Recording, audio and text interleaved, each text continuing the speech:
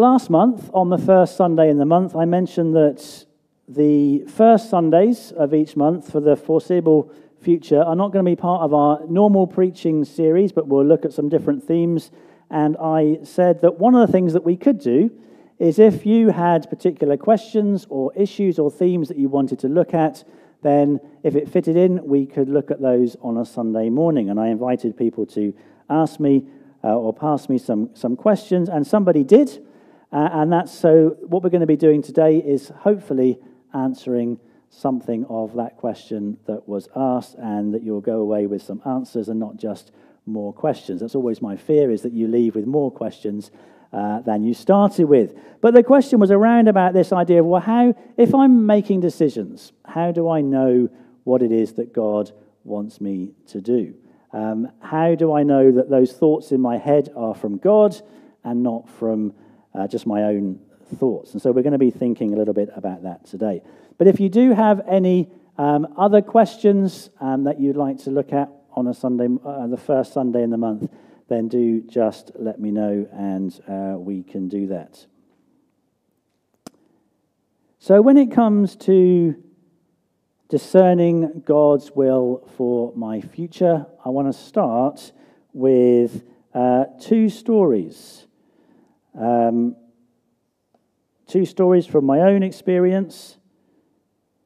And I want to tell these two stories because they kind of give you two ends of the spectrum, and they reveal some of the frustrations that I have as we think about this topic of discerning God's will for our lives. So I'd gone to university.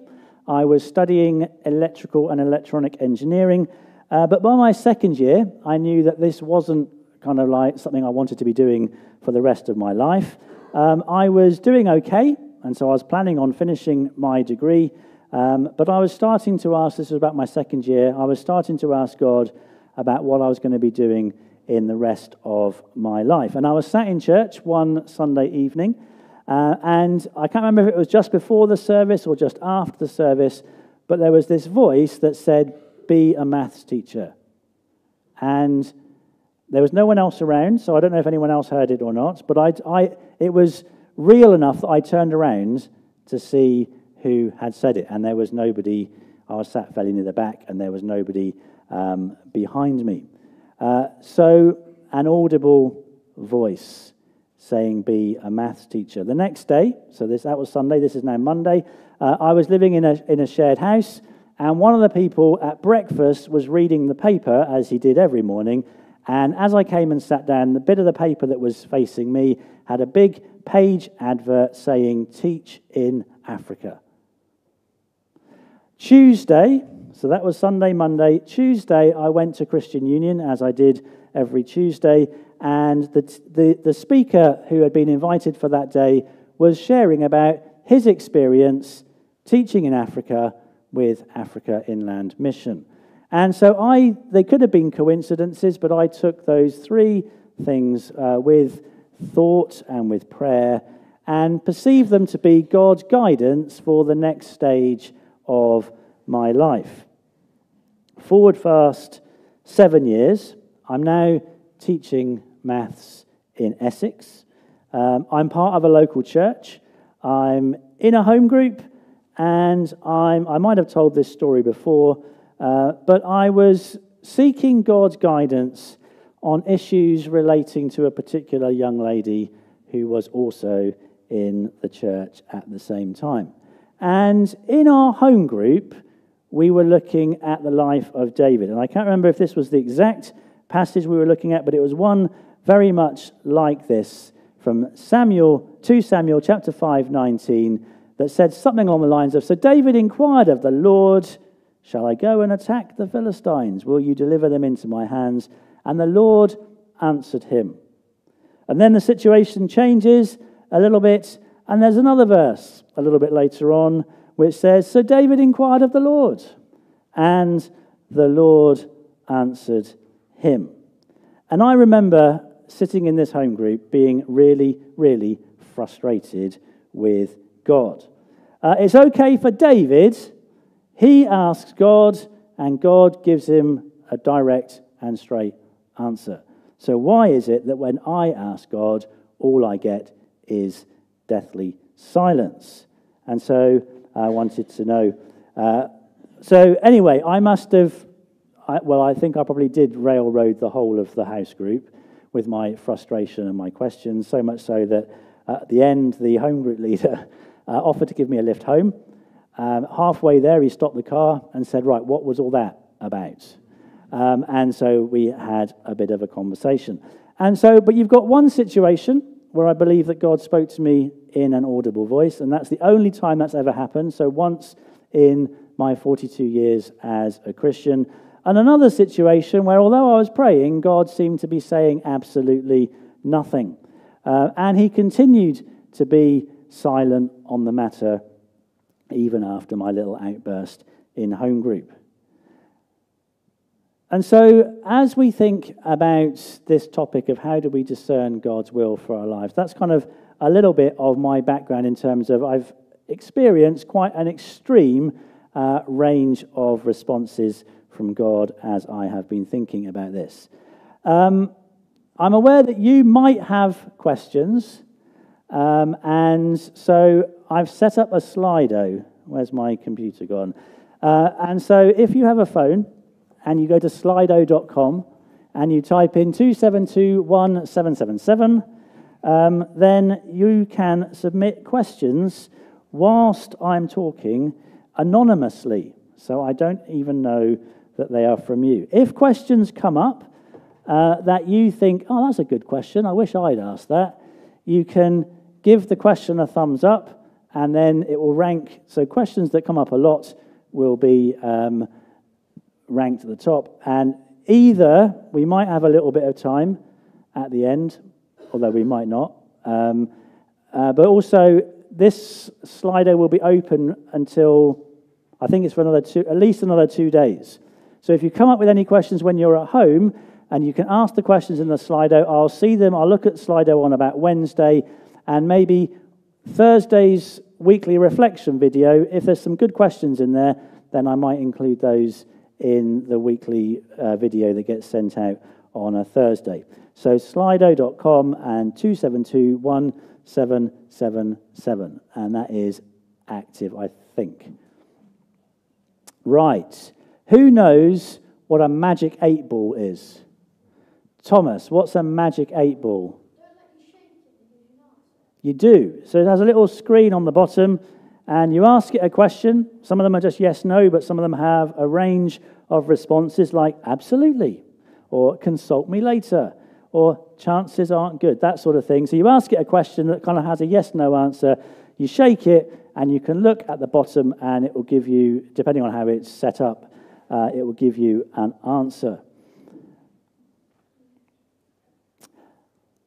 Now, I want to frame the rest of what I want to say in the context that God is not a magic 8-ball. So if our relationship with God only involves treating God like a magic 8-ball, where if I've got a question that I need an answer, I will go and consult God, or if I'm in a crisis, I will go and ask God for help, then that's kind of not the context in which I want you to think about everything else that I am saying.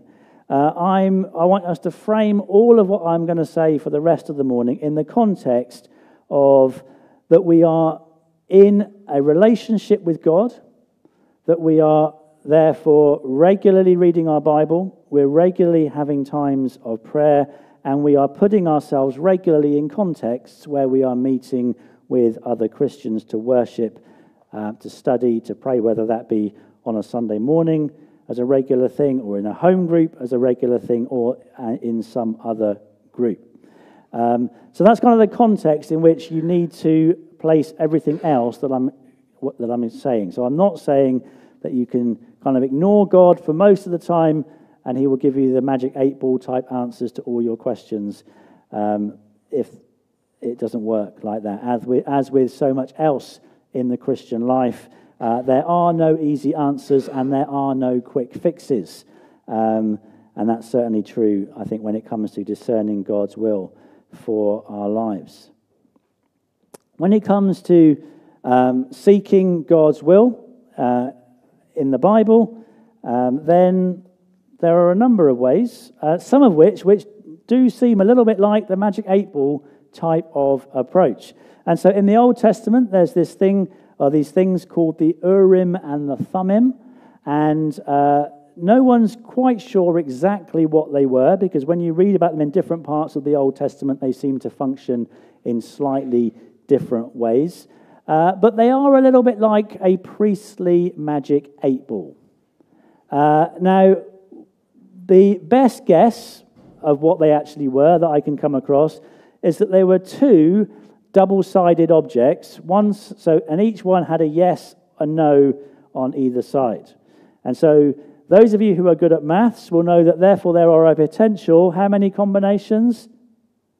2 objects, 2 sides, 4. So one of those will give you a double yes, so an affirmative. One of those will give you a double no, so a no. And the 2 options in the middle will give you a yes and a no. And so either these were thrown by the priest, and it would come up a double yes for a yes, or a double no for a no, or they were in a bag and they were drawn out. So no one knows exactly how they would work, but it would be something like that. In the New Testament, so when the apostles were choosing another 12th apostle, they did it by, they were praying, and within the context of prayer, they drew lots. And so, again, possibly drawing names out of a hat or out of a bag or whatever it was. In Judges, there is this story of Gideon and his fleeces, where one day he put the fleece outside and he said, I want the ground to be dry and the fleece to be wet. And the next day it was, I want the fleece to be dry and the ground to be wet. I don't recommend that approach. And then in Acts chapter 15 and verse 28, we read, again, there'd been discussion and what have you, and we read, it seemed good to the Holy Spirit and to us not to burden you with anything beyond blah, blah, blah, blah, blah. And so this sense of, through the conversation that they were having, through the prayer, through the reflecting and the consideration, it seemed good. And so they, whatever that looked like, that was the process in which they seemed to kind of come up to a decision on what they were going to do next. So, does God have a plan for my life? And what does that question even mean? Because some of us may well have grown up with a view that God does have a plan for our lives, and we'll base that on verses like Jeremiah 29:11. I know the plans I have for you, declares the Lord, plans to prosper you and not to harm you, plans to give you a hope and a future. And often what we mean by that is that life looks like this. It's a series of decisions, and at each point I need to decide, am I going to do this, am I going to do that, or am I going to do the other? And then you work your way kind of through life based on the decisions that you... and so let's say I get to this point and the red circle, and if I choose to take the red line and go up, then obviously all of the things that would have happened in the bottom, those are no longer available to me because I've chosen to go on a path through that top section. And then when we start talking about God's will for my life, quite often people can mean, well, I'm over there on the left-hand side, and God's will is that I get to that red circle over there, which means that at every point, I've got the potential to make the wrong decision, which means I will never get to that circle. And that can be almost paralyzing in terms of our decision-making, because at every single circle, we are so terrified of making the wrong choice, which means we'll never get to where God wants us to be, that we end up doing nothing rather than doing anything at all. That's not where I'm coming from. Now, I expect for our young people, they might look at that diagram and they might think, yeah, life is full of so many choices. I think one of the reasons that we have a mental health crisis amongst our young people at the moment is partly because, I think there are lots of factors, but partly because they are overwhelmed with choice. What school are you going to go to? What GCSEs are you going to take? Where are you going to go to college? Are you going to go to college? Are you going to do A-levels? Are you going to do B-Techs? Are you going to do something else? What subjects are you going to take? Are you going to go to university? If you are, which university? Where are you going to study? What job are you going to get? Are you going to get married? And if so, who to? Where are you going to live? Etc., etc., etc. And if you've got that in your mind, when you've got that many decisions to be making, that can be thoroughly overwhelming. And I don't expect, depending on who you are, I don't expect your grandparents or your great-grandparents or your great-great-grandparents thought about this in the same way as you do today. Because in comparison, they had hardly any decisions or choices to make. So depending on where you lived, you'd have gone to school until you were 14 or 15, maybe, and then you'd have left school. Maybe you'd gone to work with your dad, if he was a baker or a blacksmith. Or depending on where, if you worked in various parts of the country, you would simply go and work in the local factory or the local mill, or maybe you would work within agriculture. And so I don't think they faced any, so it just simply wasn't an issue. You just got on with whatever was the next thing that you did because that's what everybody did. You had, by comparison, so little choice. So does God have a plan for my life? I think for the majority of Christians throughout church history, they've not been thinking about this question in terms of what university do I go to, where do I live? In terms of God's plan for their life, it's been much more about what does it look like to be a follower of Jesus in my situation? So if I'm in the factory, if I'm on the farm, if I'm at school, if I'm at college, whatever it is, what does it look like to be a follower of Jesus in my context? You might not agree with me, but I do think that God cares for each of us very much. But I don't think that God is particularly bothered about lots of the choices that we have to make. I think there are lots of choices and decisions that we over-agonize about, and God's probably not particularly bothered whether we do one thing or another. And so if I'm thinking, shall I do maths, further maths and physics, or should I do English, geography and Spanish at A-level? Definitely maths. I don't think God's particularly bothered one way or another. When it comes to university, should I go to Loughborough, Leicester or Lincoln? Again, I don't think God's particularly bothered. Now, I'm not saying that we are therefore free to do whatever we like. This was one of our memory verses from way back from week 11. What was that? The 15th of March, that one was from. So, if we're a Christian, God is interested in the decisions that we make. He does have a big plan for our lives, but I don't think it's a plan where he micromanages every single decision that we make. Rather, it's a plan that sees us become more like Jesus. He wants us to become holy. And you can do that. You can be a disciple of Jesus, whether you go to Loughborough, whether you go to Leicester, or whether you go to Lincoln.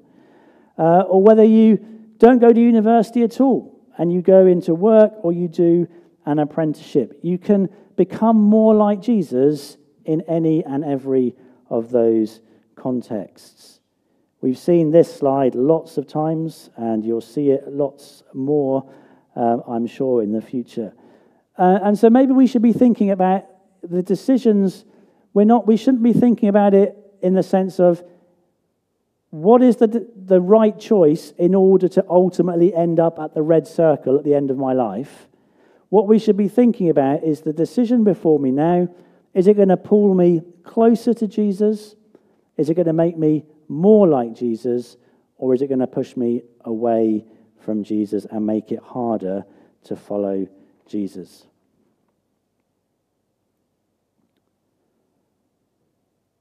Now, sometimes I think there are decisions where maybe it is more clear what would be the right thing to do or what would be preferable.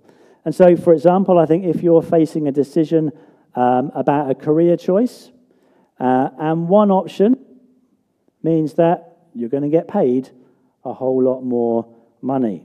But the flip side is that you're going to spend a lot more time away from your family. It will make it very difficult to be part of a local church community.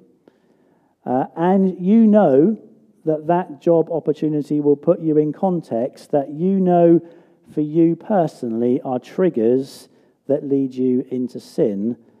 Then I would say that you need an absolute, very certain yes from God that is what he's asking you to do.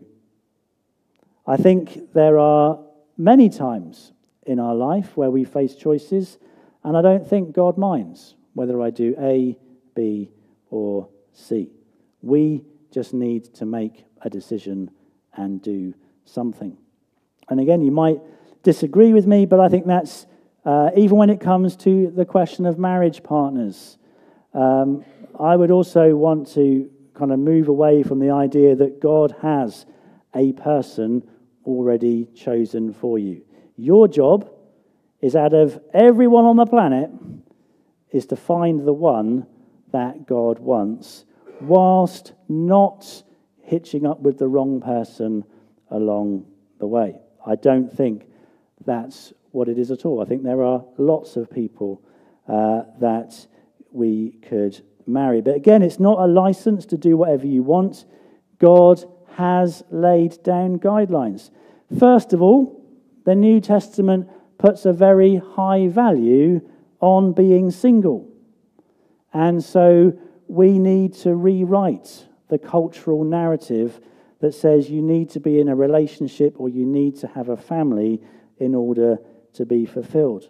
And so for those of you that have got older children or older grandchildren, don't be the parent or the grandparent that keeps on nagging about the latest boyfriend or girlfriend or when you're going to start a family. So the New Testament puts a very high value on being single, and the New Testament also, I think, makes it clear that a Christian should marry a Christian. And so if you're thinking about whether or not to start a romantic relationship with someone, if they're not a Christian, I would say the answer is no. Don't start a romantic relationship with them.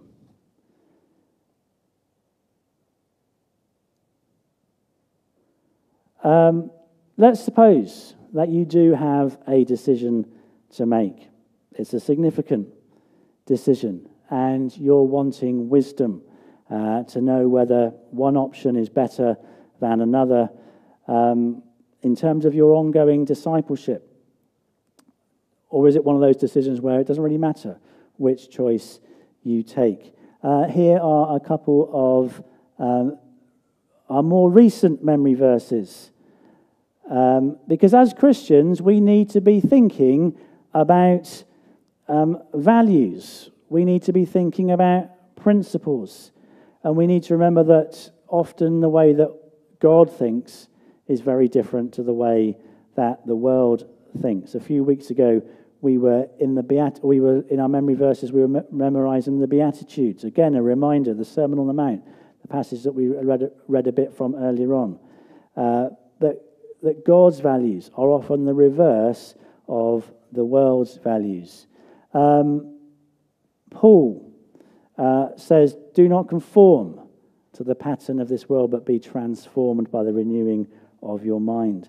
And so if we're thinking about a career or a job, then the sorts of things that would attract us to a job in the past prestige, reputation, salary, size of the company car? Do I get a corner office? Do I get my own parking space? Anything that might appeal to our ego, we need to put those things on one side. That's not to say that we don't consider them, and it's not to say that they don't play a part in our thinking and in our praying. I mean, if you have a family, you need to be able to provide for them. But we need to remember that ultimately, God is the source of all things. And so an increase in salary shouldn't be the thing that clinches the deal. God wants us to act justly. He wants us to love mercy. He wants us to walk humbly with him. And so we need to be asking, is this an opportunity, this decision, is it an opportunity that's going to be easier, or is that going to be harder? Is it going to be more likely that I will act justly, love mercy, and walk humbly with God if I go that way, or if I go that way? So, in terms of making a decision, is it consistent with God's word? We've just looked at some of those things. What do others think? Who are my mature Christian friends who I respect, who I can go to and ask advice for? What do they say? Is this something that they could see me doing? You might be wondering if how I ended up being a Baptist minister if God said be a maths teacher. That's a very long story. We're not going there now. But just to say that it started with multiple people either asking me the question, have you considered being a minister, or telling me you should become a minister. And it got to the point where I simply couldn't keep on saying no. That's not what God is saying. I had to start asking the question, well, God, is this what you are saying? Are you trying to tell me something? Have you been praying about it? Again, not like a magic 8-ball where we just go to God, I've got a question, I need an answer, but within the context of regular prayer. And how do I pray? Am I praying, this is the decision and I want you to write the answer in the sky? Or are we rather praying that God would help us to understand his word and apply it? Are we asking God for wisdom? Are we praying that God would give us good motives, that he would be helping us to trust him, to have faith in his plans and purposes, to be obedient? Are we concerned in our prayers about the spread of the gospel? Do we pray that we will be seeking God's kingdom first? And then when we've done all of those things, just do what seems best. The last couple of points. Is this consistent with my passions, my gifts, my talents? And does the prospect excite me? Does it engage me? Does it energize me as I am thinking about it?